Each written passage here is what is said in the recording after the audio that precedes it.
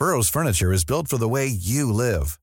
From ensuring easy assembly and disassembly to honoring highly requested new colors for their award-winning seating, they always have their customers in mind. Their modular seating is made out of durable materials to last and grow with you. And with Burrow, you always get fast, free shipping. Get up to 60% off during Burrow's Memorial Day sale at burrow.com/ACAST. That's burrow.com/ACAST. burrow.com/ACAST.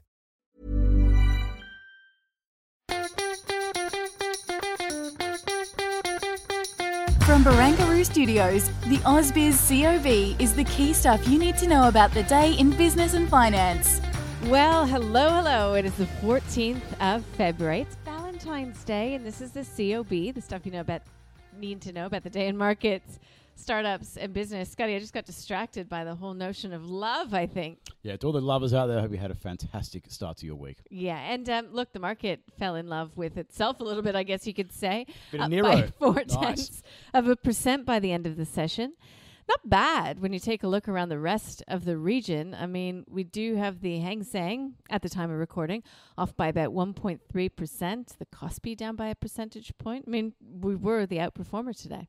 Yeah, there's a bit of a notion going around that Australia, during times of a bit of excess volatility and uncertainty, is regarded as being a bit of a safe haven in the Asian region. And I've got to say today that that reputation was perhaps advanced. Well, gold stocks, the jump in gold stocks certainly helped. They're getting a bid because of that tension between Russia and Ukraine. Fall in tech stocks, though, still happening today. So that is, that's become just a really persistent theme. And we saw, some of the big miners not do too well either. Why do you think that was? Look, it comes down to the fact that China has obviously got a problem with sky-high iron ore prices, despite clearly looking to go and juice its economic activity through increased debt issuance, more infrastructure investment and the like. For the third time in a week, the NDRC there, the National Development and Reform Commission, coming out saying, abnormal price movements, yada, yada, yada. And, the iron ore Dalian futures were down about 7%, 8% the entire day. And, just stay there. So that probably explains a lot. But the fundamentals look a lot better than what the price action suggests. Mm-hmm. So it'll be interesting to see how that plays out. But we know that China had really good success when it comes to coal last year. But coal isn't necessarily iron ore. No, and Mineral Resources was one of the worst performers in that space by percentage terms. But BHP took the most index points out of the market today. It was off by 9%, and that's ahead of its result that comes through tomorrow. So it'll be really interesting to hear what the company has to say, obviously about iron ore, obviously about China, and then plenty besides. I reckon, the super soakers that the kids got, and they're going to spray all the liquidity. I reckon that's what they want BHP to do with those excess franking credits that it's sitting on. We'll see what it has to say. Okay, now, if we look at a sector that really helped move this market higher, look no further than the big banks, Westpac, adding 13 index points to the market overall, CBA next, NAB, Wesfarmers followed that, and ANZ. But I think if you're talking about the banking space, a shout out has to go to Bendigo and Adelaide Bank today. It did report, and we just had a chat with Julia Lee from Bourbon Invest, and she was saying to her, Bendigo and Adelaide Bank is what reporting season is all about. It's about the beat in market expectations. Bendigo ended the day up 4%. So despite seeing pressure on its margins, those well-worn tropes when it comes to these big banks, it made more cash than the market had been expecting as a consensus. And so we saw its share price rise 4%. Yeah, and the way that its balance sheet is structured relative to the majors as well makes it a much more leveraged player in the recovery in housing. So it's not surprising to see that Bendigo is doing really well. If things start to cool down on the other side of the equation, well, that's when you'd start to go and expect to see more downside than the majors should that sort of develop. But for the time being, onwards and upwards, and clearly being a regional bank as well, as we're seeing with so many agricultural linked stocks over the past year. The weather conditions, the growing conditions have been fantastic and helping everyone across that sector. Okay, a few of the other companies that reported today. Well, let's go to JB Hi-Fi, shall we? Up by 5.5%, pre-guided the market to the result, but announced a share buyback and shareholders liking it. It was a stock of the day. Kaushi sat down with Gaurav Sodhi from Intelligent Investor and Nathan Somasundram from Deep Data Analytics. Take a listen. The staples are much better play. So you've got your supermarkets, they can pass on the margin much easier. Right. I think the supply side issues, wages, all of that plays into it, and people are choosing where to spend, and I think that's where discretionary struggles. I think it makes sense for them to play a bit more defensive on their guidance and so forth. This is a cyclical stock. You buy it when things are going badly, you sell it when things are going good. The last couple of years is as good as you're going to get in spending. So I'm not a buyer here, but I think it's a great stock. It's one, pardon the pun, you want to have on your shopping list. I would actually be selling JB Hi-Fi up here. No comment on the quality of the business. It's wonderful, of course, but I do worry that consumers have over-purchased. They've pulled forward demand. What they're doing with the dividend, I think, sends a signal about where they see profits going in the future. But as a whole, I think this is an area of the market you want to exercise some caution on, and not just see low PEs and rush into them, because I think that's probably a warning sign at the moment.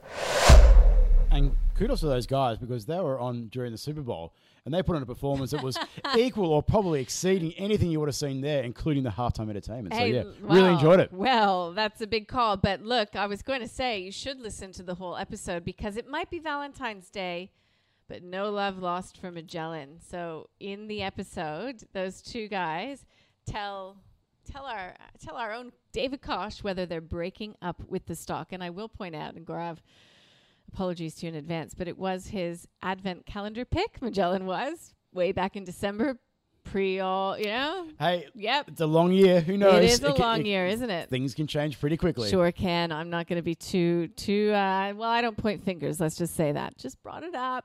Look, car sales also reported today. It is zooming into profit is the headline.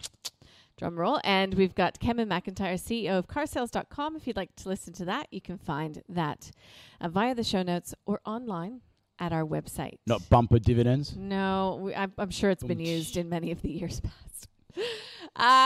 So I had a good chat today with Sam Twidell from DNR Capital, talking about a margin of safety that you need, and you find that in equity valuations. He's particularly into small caps, and he says there's no room to hide. Tide's gone out.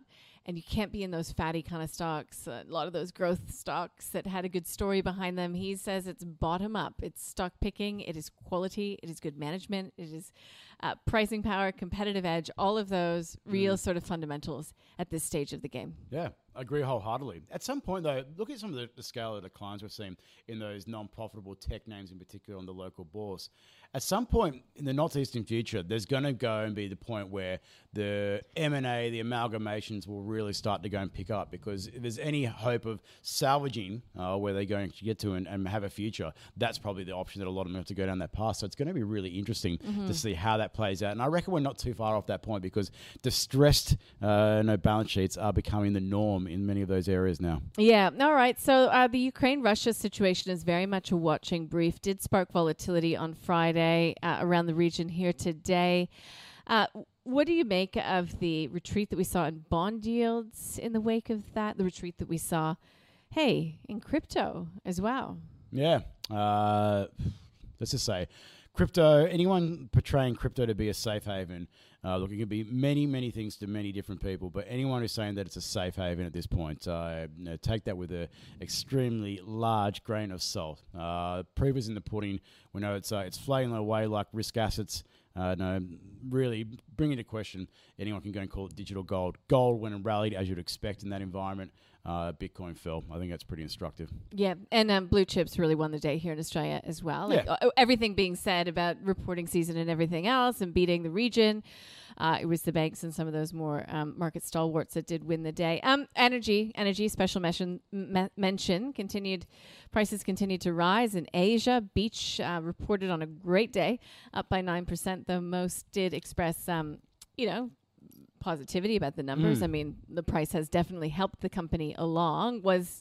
Gave guidance, but said it was uncertain. There was a lot of X factors in there. Yeah, New Hope Corporation's a really interesting space as well. They announced a few changes to the C-suite today as well. So it's been a real benefit of that strength in coal prices in particular. It's up about 250% over the past year. Yeah, Whitehaven Coal was one of the best performers today as well. Now, I'm not going to get into macro because there was nothing really to talk about today. We've got a whole heap of Fed speakers this week. We've got jobs here in Australia, but look, we've got plenty of days to talk about that before Thursday.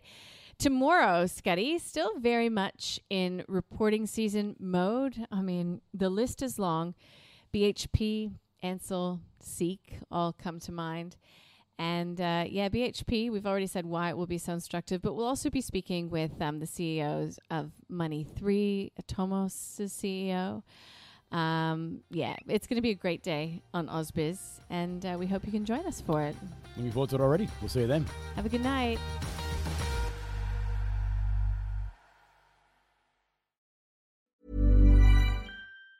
Hi, I'm Daniel, founder of Pretty Litter. Did you know cats tend to hide symptoms of sickness and pain? I learned this the hard way after losing my cat, Gingy. So I created Pretty Litter, a health monitoring litter that helps detect early signs of illness by changing colors, saving you money and potentially your cat's life. Pretty Litter is veterinarian developed, and it's the easiest way to keep tabs on your fur baby's health right at home. Go to prettylitter.com and use code ACAST for 20% off your first order and a free cat toy. Terms and conditions apply. See site for details.